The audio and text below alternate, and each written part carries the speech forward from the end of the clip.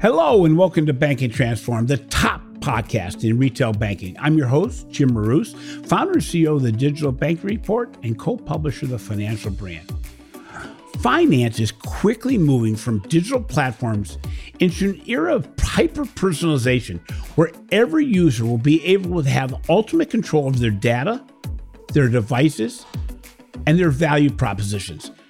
This will have a profound effect on the way banking's done and the way society interacts with banking. Financial institutions are at risk if this transformation is not fully understood. With democratized finance, individuals will be able to personalize every aspect of finance, including their products, their services, the currencies, and all aspects of sustainability. I'm excited to have Emmanuel Daniel, global thought leader, financial industry expert, publisher, and author of the book, The Great Transition. The personalization of finance is here. Emmanuel shares how financial institutions will need to be organized in the future and the impact the personalization function is going to have on all aspects of the banking ecosystem. Our guest today proposes that the personalization of finance is not about banks offering personalized products or services. It's about the users of finance being able to create their own personalized solutions based on financial tokens, blockchain, and other technologies in a networked world. This is a massive transformation compared to what we know today, shifting from a platform industry to a world where every user creates their own banking and individual interaction experience. So, Emmanuel, before we dig into your new book, can you provide a little bit of background on your career and the journey that you've taken to get here today? Hey, Jim. As we were saying to each other at the beginning, before we started recording, we both exist in the same universe. We both know about each other, but and somehow we've never had the chance to lock in with each other. I started the Asian Banker in 1996, and out of Singapore, so that's like the other side of the world. And I started it after having, I was trained to be a lawyer and spent 10 years in consulting, in the wilderness of trying to figure out what I wanted to do. And I thought that a banking publication, as it were, is an excuse to go around the region. Like, in 5 hours, you go from Boston to, Las Vegas or to San Francisco. But in 5 hours in Asia, you'd go through 7 countries or 9 countries. So the big thing is that how do I create a platform that is respected across, well over 30 countries in Asia, countries with good banking systems and so on. So that was my thing with Asian Banker. And so then I wanted to start something which was in what I call a cathedral industry, something which, the biggest cathedral industry is government, and then comes banking. You land in any country, you will have to deal with a banking system.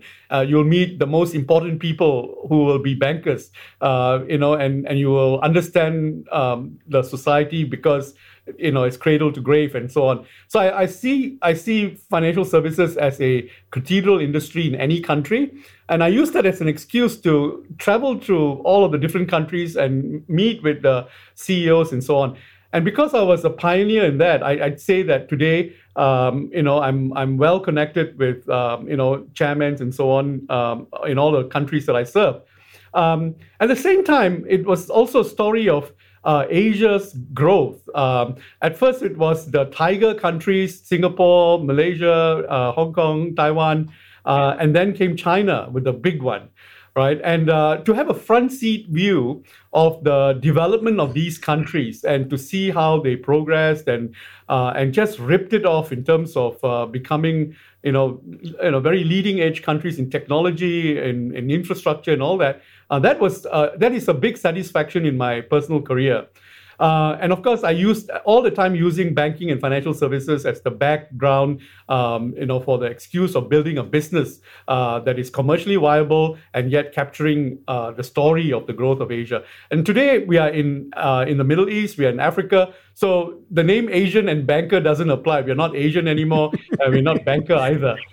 So financial services is not just banks; it's now fintech and all of the others. So it's been expanding that way. And one other thing I want to tell you is this: that because we were the Asian banker, believe it or not, that gave me an excuse to meet a lot of North American bankers who are curious about Asia. Yep. So I spent, for example, one of my really good and enduring friendships is with Dick Kovacevic, Wells Fargo. Yep. I spent 3 weeks with him, and who gets to spend 3 weeks with someone who's built, such a beautiful organization before, all of the troubles.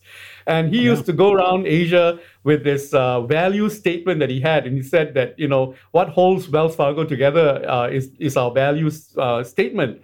And then everything started to unravel. So I was able to get a behind-the-scenes view of the institution that he had built and why it unraveled, and I have my opinion on those things. And people like Vernon Hill, who's was Commerce Bancorp originally, and just observing how he built a bank which was very liability-centric. That means banking is deposit-centric. And just by keeping the deposit relationship harnessed, he was able to be the lowest cost deposit gatherer of commercial banks in the U.S. And then from there, invested that in Main Street and in Wall Street and so on. And then watching him try to repeat that story in London, I think he started a bank called Metro Bank, and London was different from the Midwest on the US because it was an expensive city. So the idea that the branch should be the linchpin of the relationship didn't hold very well there. And then more recently, I think he got into trouble in Philadelphia or something, trying to build that branch relationship type model, and then seeing that technology had changed that, the importance of the branch and so on.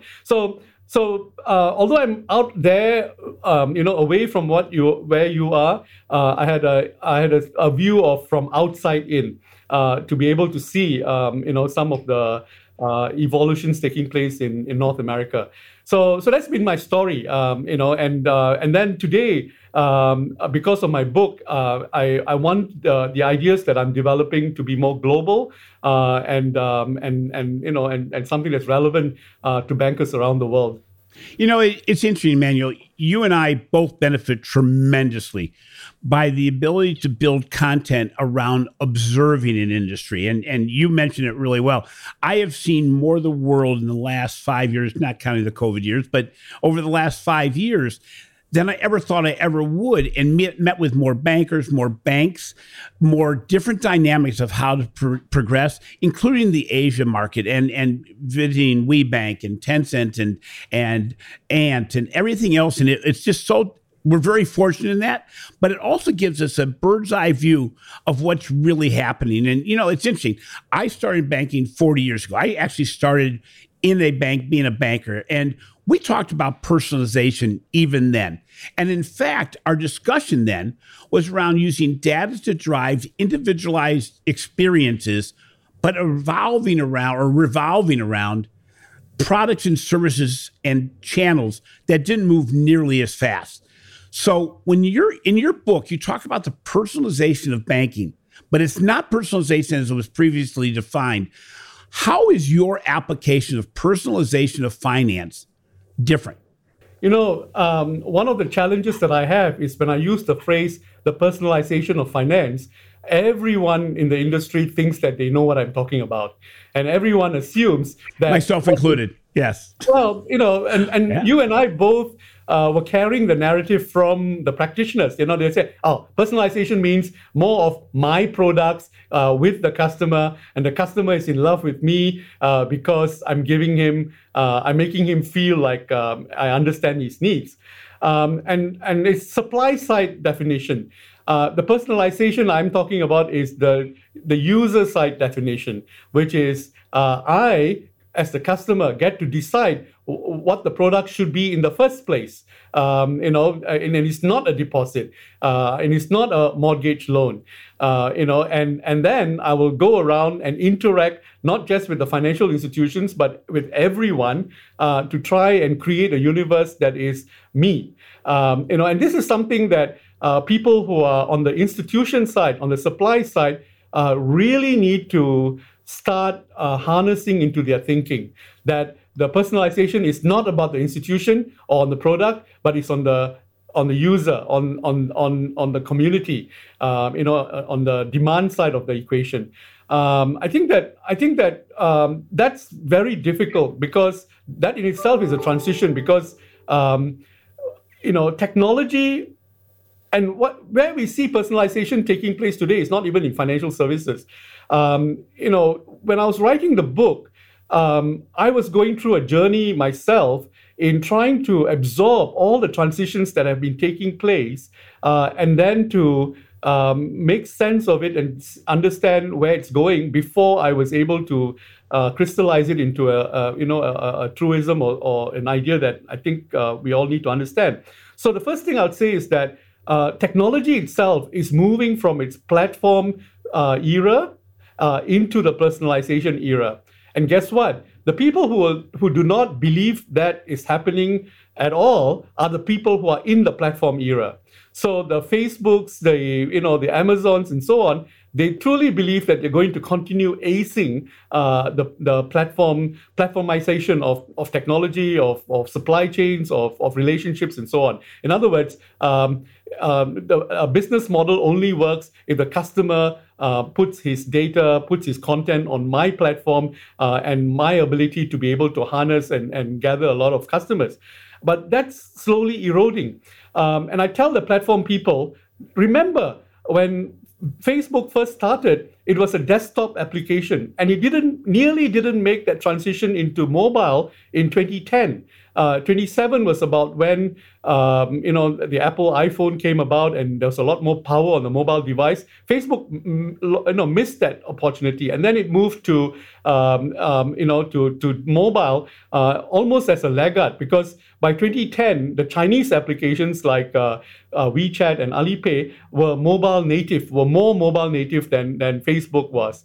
And this is the year that Facebook has started to lose customers. This is in 2022 is the first year that Facebook's customer growth has started to go into decline. And then you look at new mobile native players like TikTok, for example, and you think that they are going to have a run maybe 10 years or so. But even TikTok is under under kind of pressure because the metaverse, the three-dimensional universe, is going to be reinventing even that mobile native universe. And as this is happening, the customer is giving less data to the platforms. The customer is demanding for greater control over his data. And because of blockchain and so on, when you see some of the developments taking place in cryptocurrencies today, the players who thought that they could ace the cryptocurrency game by creating exchanges are finding that the cryptocurrency players are avoiding exchanges. They're trying to interact with each other directly. So the cryptocurrency exchanges are not working as well as exchanges in the past. So these are some of the transitions that we need to start, absorbing to understand this great transition. I mean, the title of the book, and that's why I came up with the title, because look at what is happening. It's glacial, but it is right there in front of us. And then all of this has an impact on everything we do in business. What we define as being products. So I'm saying to bankers that think about what you think of as product, and think about the holiest product that you have, the deposit account.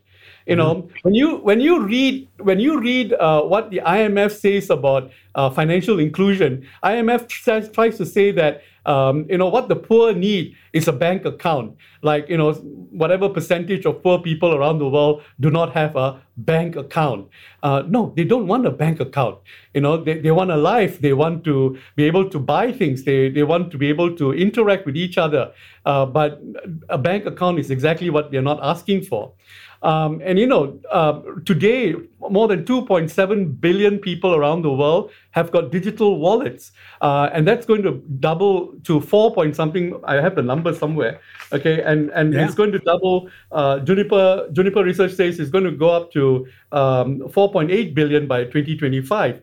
So the world is already in transition. The end user, the customer in financial services, is taking more control of where he wants to interact and how he wants to interact.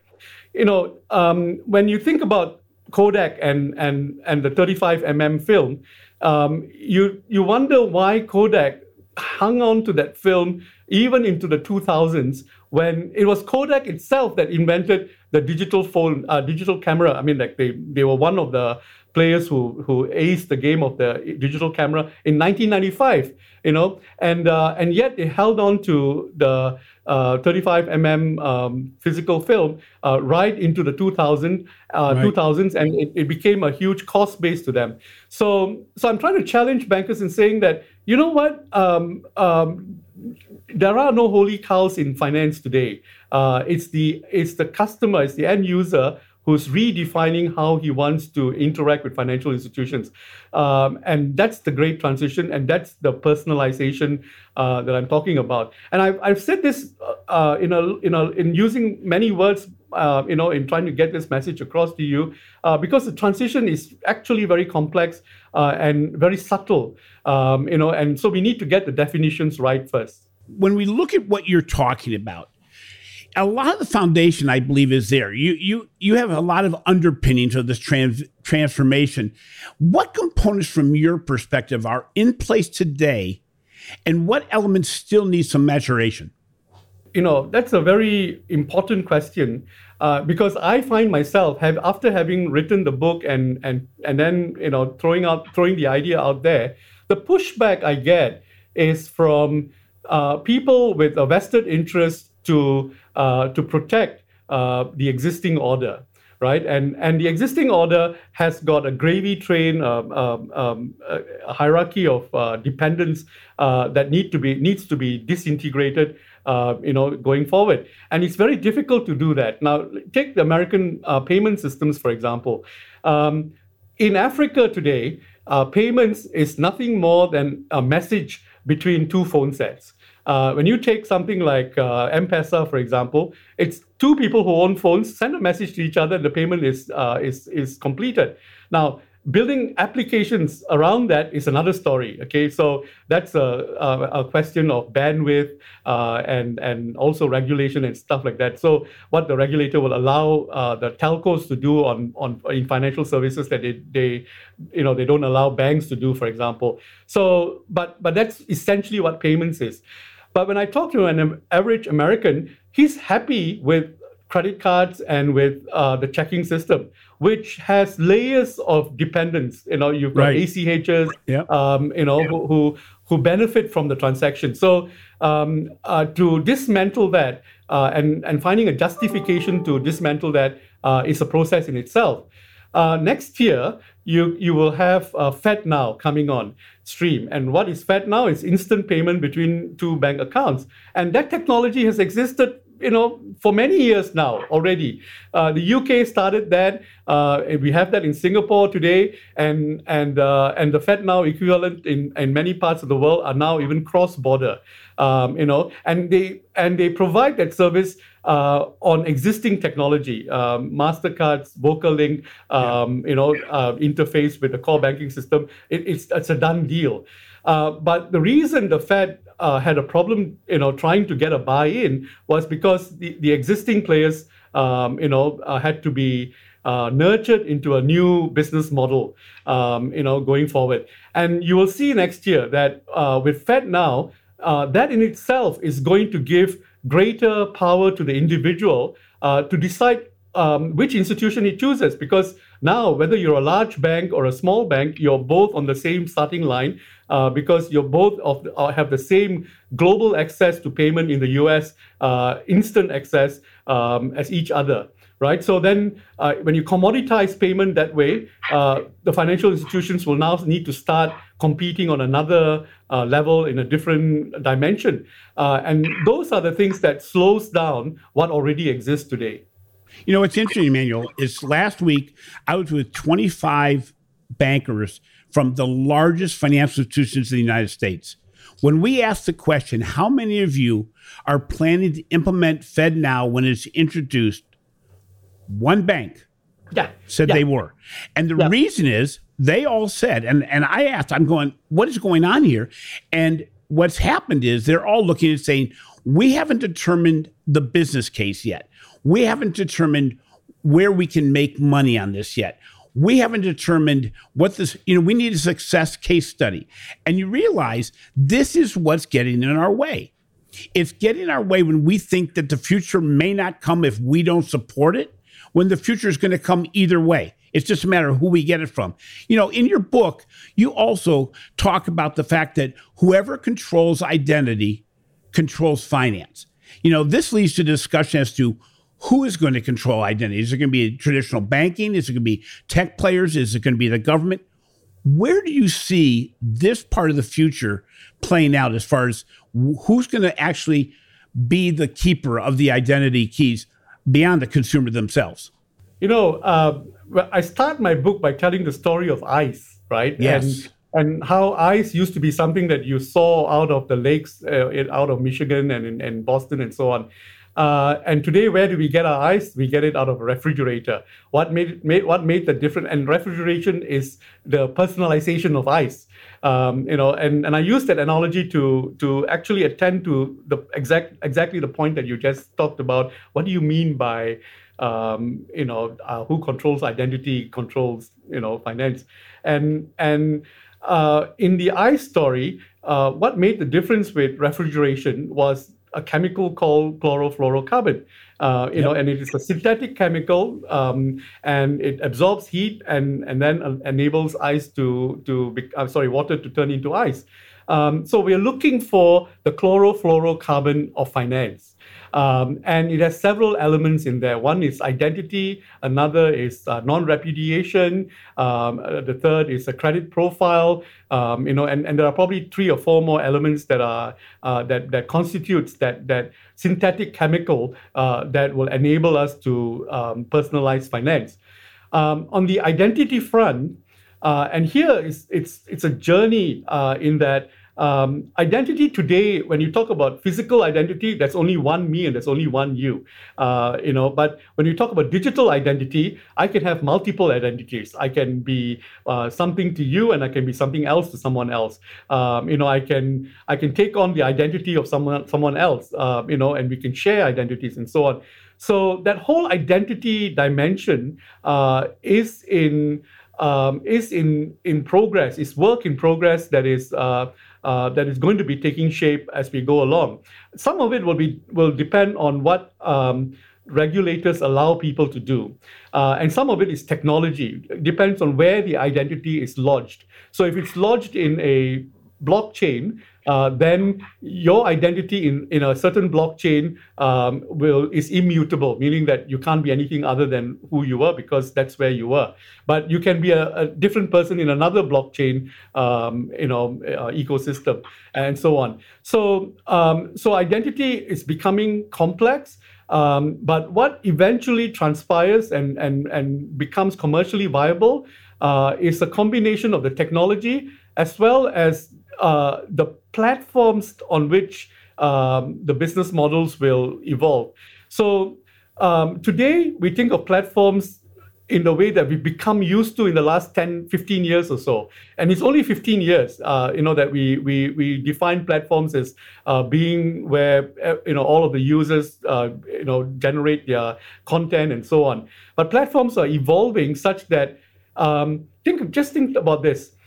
The magic of cryptocurrency is not that Bitcoin went up to $65,000, but that Jim Morris can have his own cryptocurrency, and Emmanuel Daniel can have his own cryptocurrency, and every Leah can have her own crypto, and everybody can generate their own cryptocurrency. That's already a reality today, and what it's working into is that how do I know if my crypto will be commercially more viable than someone else's? Or would I want to form a crypto alliance with a certain type of people to create a commercially viable crypto community? And that's what we're seeing as we see all the different cryptos working through their paces right now. So technology already exists. The business models are work in progress. And then regulation will sort of start giving it shape, and then we get into a level of certainty that we can recognize. So what I've not done in my book is I've not tried to be prescriptive. I'm not saying this is exactly what it's going to be. In fact, a lot of what my book is focuses on elements that already exist today. Right. Look at them. Don't ignore them.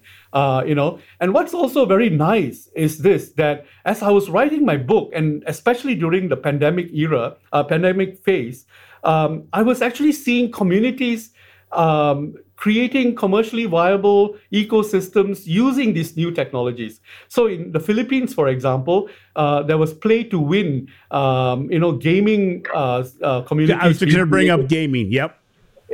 And they actually play to generate tokens, which they exchanged for real money and bought food and looked after their livelihoods in the small villages. In a time when there was lockdowns. In Kenya, for example, there is a community currency called Safaru Credit, which tries to make a small community commercially viable by recognizing work and creating a token that they could pass around to say that, this person has done a certain amount of work and therefore, give him food or something like that. So, and that community right now is trying to put that on blockchain as well. So there are examples of local communities around the world who are creating business models around the technologies that are already in existence today. So where do you see the greatest opportunity for what I'm going to call traditional financial entities to optimize their role in what you're calling the personalization era? What do they have to do, or what resources need to be applied, both the short run and the long term? So, when Jim, you said that the book was a little difficult to read because it starts off by laying the groundwork, or rather setting the scenario. And then you'll see that I actually go into the grunt of banking as we know it today. And it's like, why did this guy start this, big picture thing and then goes into banking, traditional banking and the challenges that traditional banking faces? What I was trying to do in the middle of the book was trying to decipher again what the real DNA of finance is. Finance is a beautiful system that captures some valuable, ingredients, the fiber of society. So, for example, I tell a story of microfinance in Bangladesh and in India. In Bangladesh, it was led by this wonderful man called Muhammad Yunus, who won a Nobel Prize, and it was lending to 6 women in a stable community. And when that model was applied on the other side to in India to poor itinerant workers who were migrants between the villages and the cities, it fell apart and it created lots of problems. There were a lot of suicides and stuff like that. And the local governments put restrictions on microfinance. Then you say, what is it that enables credit to be applied well? It's an understanding of the local society, an understanding of your customer and all that. So I have, in the middle of the book, I'm actually trying to regenerate or recreate the essence of finance. That a lot of it has nothing to do with technology either. Now, something else that I say is this, and traditional bankers will resonate with this. The most profitable banks around the world, and definitely in the US, have been the banks with a strong liabilities base, a deposit base, and not asset base. In other words, the banks that leverage their lending and had a bigger loans book were less profitable than the banks with a stronger deposit base. And that's true about the community banks in the US. And I go to many different countries and I test this idea, and I see this being true in almost every country. And then you ask why. It's because the bank with a clear understanding and relationship with the local community gets its deposit at the lowest possible price. It does not compete for deposits and has a very trusted relationship with its depositor base. And then when you apply that to digital finance, for example, many digital banks around the world, they industrialize that process of collecting deposits. In other words, what a bank could do for onboarding 20,000 customers a month, the digital bank can onboard 100,000 customers a month. And yet, they don't have the stickiness of the relationships that the traditional banks have. And in fact, out of nearly 1,000 digital banks around the world, only 5 or 6 of them are profitable today. Correct. Then you ask, why is that? It is that industrializing the deposit relationship does not necessarily mean that you get the cheapest source of funding. In fact, a lot of them, only are able to increase their deposit base through a price war. It's not even the technology that they're using. It's actually, I give a higher rate and therefore I win for a few months. And then the next digital bank that's funded by venture capital comes in and gives a better rate, and then that bank continues. So that's an unsustainable, business model. So I put all that in to show bankers that firstly, that not all of the transitions taking place in finance are viable because of technology. And secondly, we need to go back to understand the elements that made finance sustainable in the first place and see how they can be applied to a new digital world. Now, having said that, I'll say this, that as the technology was evolving, there were two things that the banking industry missed a cue on, or two developments that they missed the music on. One is in the use of APIs, application programming interfaces. Banks completely misunderstood that APIs were not patch solutions or IT vendors who were designed to solve problems in the bank's internal technology systems. APIs were meant for the users of financial services to define how they wanted to interact with the bank. And to this day, a lot of the API development structures are designed around, okay, these are the problems that we have with our core banking systems. We're going to get around them by installing APIs. And can all of you sort of figure out which of these APIs you like to develop? Whereas in gaming, if you see what gaming has done with APIs, and the companies that have aced the API games the API game today do, like Microsoft and Adobe and so on, they create a platform where little girls can create their own games to connect with the platform. So that's also personalization, where the user defines how they want to relate to the institution. So banks have missed the cue on that one. And because they missed the cue on the API universe, they're now going to be missing the next cue on the API universe, because blockchains are actually designed that way. Because you have the transactions that are carried on the blockchain, but the applications are developed by whoever wants to interact with the blockchain and so on. So these were the things that I was struggling with in the middle of the book. And then towards the end, I go back again into the visionary element. And then I'm become clearer about the where the industry is going as a whole. So let's take a short break here and recognize the sponsor of this podcast. We'd like to thank our sponsor, Microsoft. See how Microsoft can help unlock new opportunities at speed and scale through innovative business processes, delivering differentiated customer experiences across channels, innovating new products and services, and redefining new ways of thinking. Find out more at Microsoft.com/financial services. Welcome back. I'm joined today by Emmanuel Daniel, author of the book, The Great Transition, The Personalization of Finance is Here. We've been discussing the underpinnings of a completely new disruption of financial services industry and the prospects for traditional banks in the personalization era. So, as you mentioned, that I mentioned to you earlier, the book is not the easiest read, mainly because you build premises on history and then take it forward into areas that we're not as familiar with. We're only familiar with what we see daily. And you intertwine not only finance, but society. You've intertwined the technology area and everything else. So do you see the personalization era being more about technology, products, people, regulation, or is it a combination of all those? America is the embodiment of the personalization of history itself.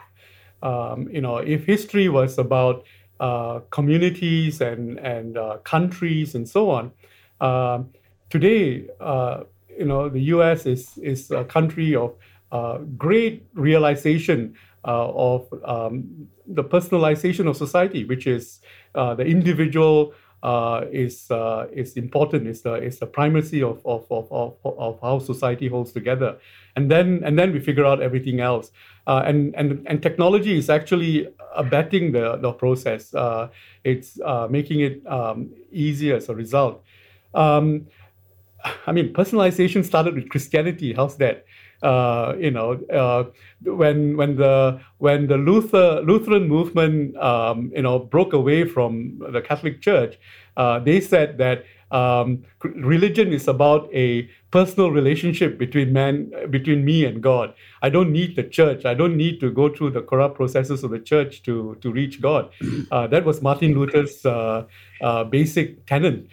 Personal relationship, and therefore a lot more emphasis is given to the responsibility and the opportunity to the individual, right? So we've been on this journey for like 400-500 years already,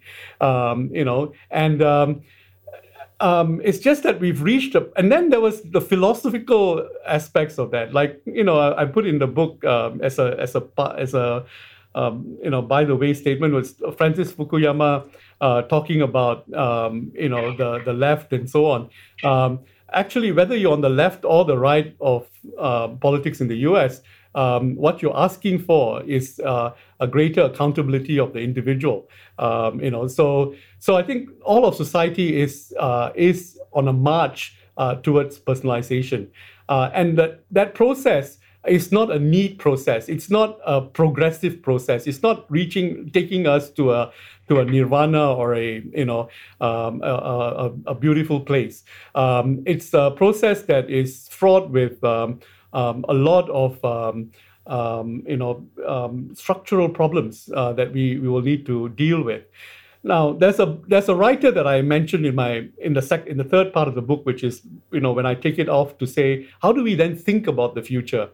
And someone called David Ronfeld, and he wrote this paper in the early 1990s, and he was then working for the Rand Corporation, and he said that society goes through 4 phases of evolution, from tribal to institution, and then to networks. And then to markets, and then to networks, and I found that perspective very, very useful to neatly put in place what it is that we're dealing at different points in time. So if you take cryptocurrencies, for example, everything that Charlie Munger says about cryptocurrencies as an asset class to be invested in is true. Okay, it is no different from gold. It's no different from shares and securities. It falls into the law of economics. The supply and demand of money and so on. And that's totally that falls fully in the dimension of the markets economy that we exist in today. And what's the markets economy? It's a buyer and a seller economy. If I sold you my house, I have to sell it to you at the highest possible price, and you have to buy it from me. And after we've made the transaction, I profit, you get a house, and the transaction is done. And there's a winner and a loser in the transaction, right? Or a perceived winner, but basically there's a transaction. What happens in the network world is that if you take information, for example, it only increases in value when you share it. And when you give it away, you don't lose the information that you have yourself. And that's a law in operation in the network world that doesn't exist in the markets world. And so when we look at the utility of cryptocurrencies in the network world, we're talking about something totally different, and that is why Warren Buffett and Charlie Munger and so on, whatever they say needs to be put in context in terms of what about that technology we're dealing with today, and what about the technology is a promise for tomorrow, and how is that tomorrow coming along, and what are the elements that need to be in place for that network world to finally come about. And we're in transition. So sometimes we're dealing with an asset that is a buyer-seller situation, and then sometimes we're dealing with a network commodity or a network asset that has a totally different utility to it. So that's how I partition what it is that I'm looking at. And the other thing that David Ronfeld said was that the tribal phase doesn't go away. It's actually T plus I plus markets, which N plus N. So by the time you get to the network phase, all of them operating alongside with each other. So that I found very useful, and I put that in my book. So what are the challenges that today's financial brands need to overcome to embrace the future of personalized finance? So I have a whole chapter called the product has to change. Okay, and the thing is that I call it the reimagining the product, right? And this is something very difficult for bankers to do. As I gave you the example of the deposit product, bankers are so in love with the deposit product, and they do not see a day when deposit products will eventually change. That banks would not be selling deposits; they will be selling some kind of wallet, and anyone can sell a wallet. Telco company can sell a wallet, something like that. So we should not take any of the products that we are familiar with in finance today at face value. We need to ride the wave of how products are evolving. Now, even products that were originated in the digital age, if you take peer-to-peer lending, for example, I say in the book that peer-to-peer lenders misunderstood what it is that they needed to care, what the product was in a peer-to-peer lending platform. They thought that the product should be a loan or a mortgage, just like banks sell mortgages, right. Except that here the borrower and the lender meet each other, and therefore you don't need the bank. But the more they pushed the product as mortgages, the more they started looking like a bank. The more they were subject to the laws of mortgages, credit risk, capital risk, liquidity, and all that. And guess what? A few of the peer-to-peer players eventually applied to become banks themselves. They threw in the towel, right?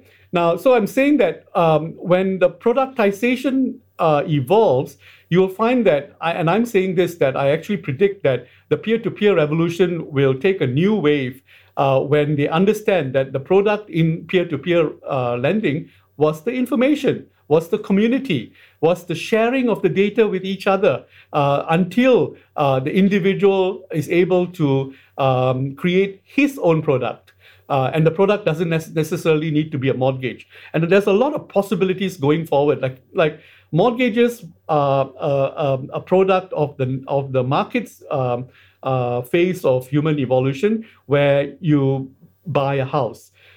But look at what's happening today. Fewer people want to buy a house. They would rather lease a house. They would rather go out and participate in an Airbnb, with autonomous vehicles. There's no need to own a car. And the network world is taking shape as we go along.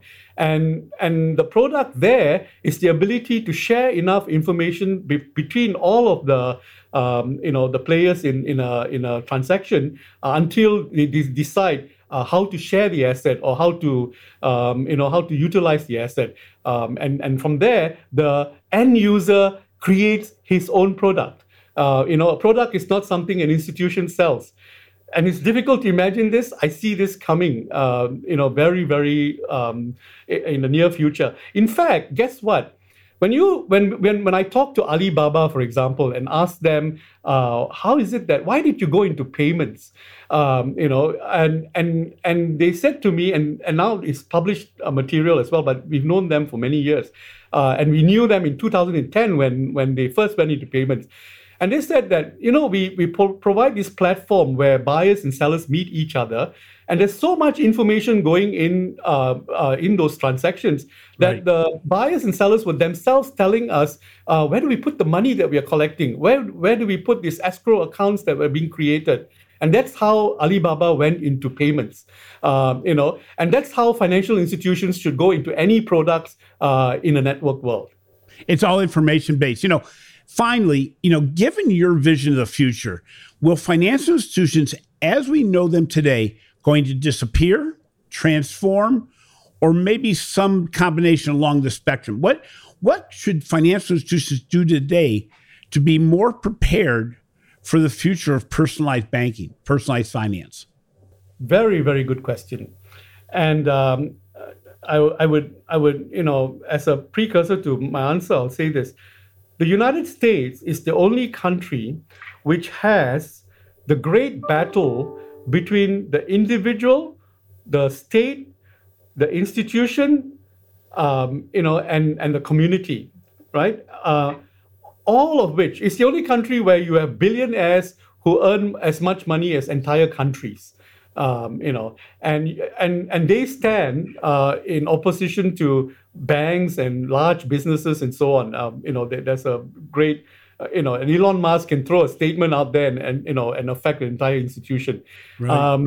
And then you have the state, which also is a very powerful institution, and it's juxtaposed with all of with each other in that way. So I'm very careful in writing my book. I would even apologize if I don't come across as someone who is, bizarre. Blasé about the future, Yeah. because I'm totally internalizing the battle that is underway, and how the different players are going to be affecting each other. So the thing about institutions is that, firstly, of course, institutions need to reimagine what they think the product should be. But our idea of institutions will also evolve, because if institutions is a collection of people, if they are organized as a community asset, or as a commons, they will start looking different as if they were organized as a for-profit institution. So there are different forms of institutions being coagulated, and also the goals for which institutions come together. Because at the end of the day, the profits should actually go to the individual, and not to an institution. So so all of these are in play. The short answer, the simple answer, don't be in love with your products, and the role of the institution will evolve. And in fact, I say this in several places in my book, which is, if you want to understand an institution, look at their balance sheet and what it's made of. So when you look at a bank's balance sheet in 1984, it had mortgages in them.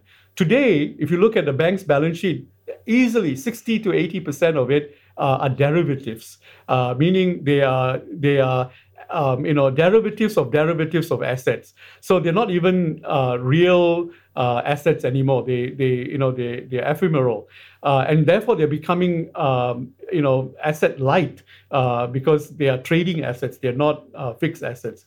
So the institution is already changing, right in front of our eyes, and it's just that we think that we go into the office and that we have a predictable experience of selling specific products and so on. But the balance sheet tells us that the institution is changing in the composition of what it holds, but that will also mean that it will change in the way it views risk, customer, profit. And also business goals, so that's evolving. It's interesting because the entire book, as I made it more concise for me, it's interesting because it really is about the elimination of friction in every way. I mean, everything you talk about is eliminating sticking points that make it hard to move forward at the pace the consumer really wants it. Secondly, and it's always going to be this way, the power of information and insights. That, you mentioned the Alibaba example and the fact that they got into payments, not because they want to get into payments, but they knew that was where the data was. And I think looking back at banking, we got rid of all of our payments products and gave them away to tech companies and to other organizations that are now conducting all the payments. And instead of knowing about what I'm buying as a bank, what's happening is I now almost every transaction is either, it's PayPal, it's Amazon, which doesn't give me any insight, which is insight based. And thirdly, I think your book points out extremely well, it's the power of technology to drive this. And I look at your early statement about the ice and how the ice industry transformed in the early 1900s or early 20th century, but even more the gaming industry. The gaming industry has become so much about players from across the world being able to develop their own game, their identities. They change their identities on a regular basis. They're not the same person in one game as they are in another. And I think if bankers looked at what's gone on in the gaming industry, we'll understand how frictionless the process is, how games can be innovated instantly and can be developed by the users themselves, and where the insights that are shared, the knowledge of how good a player is, how they get their points, how they apply their tokens, in many cases, really is the future of banking. Emmanuel, thank you so much for being on the show. I apologize because I can't believe we've gone 3 years without having you on the show. It won't be that long again. In fact, I have a really good feeling we're going to see each other in the next, let's say 30 days. Thank you so much for being on the show. Thanks, Jim. And, you and I should gel our ideas a lot more because there's so much to unpack in the conversation that we've just had. And, let's build on this. Sharing of ideas. Thank you very much again. Thanks for listening to Banking Transform, the winner of 3 international awards for podcast excellence. If you enjoyed today's interview, please give us a 5-star rating on your favorite podcast application. Also, be sure to read my recent articles on the financial brand and take advantage of our reports on the Digital Banking Report. This has been a production of Evergreen Podcast. A special thank you to producer Leah Hasledge, audio engineer Sean Rowe-Hoffman, and video producer Will Pritz. I'm your host, Jim Marous. Until next time, remember, change is almost always a painful process, but ignoring change has far greater negative ramifications.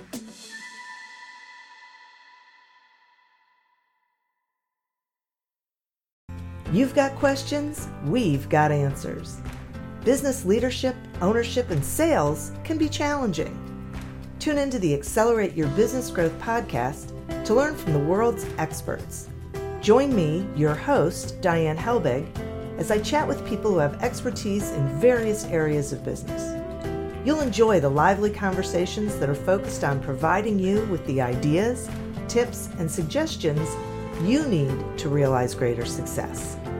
Get what you need for your business when you need it from the people who have the answers. Accelerate Your Business Growth is part of the Evergreen Podcast Network and is available on Apple, Spotify, or wherever you listen to your favorite podcast.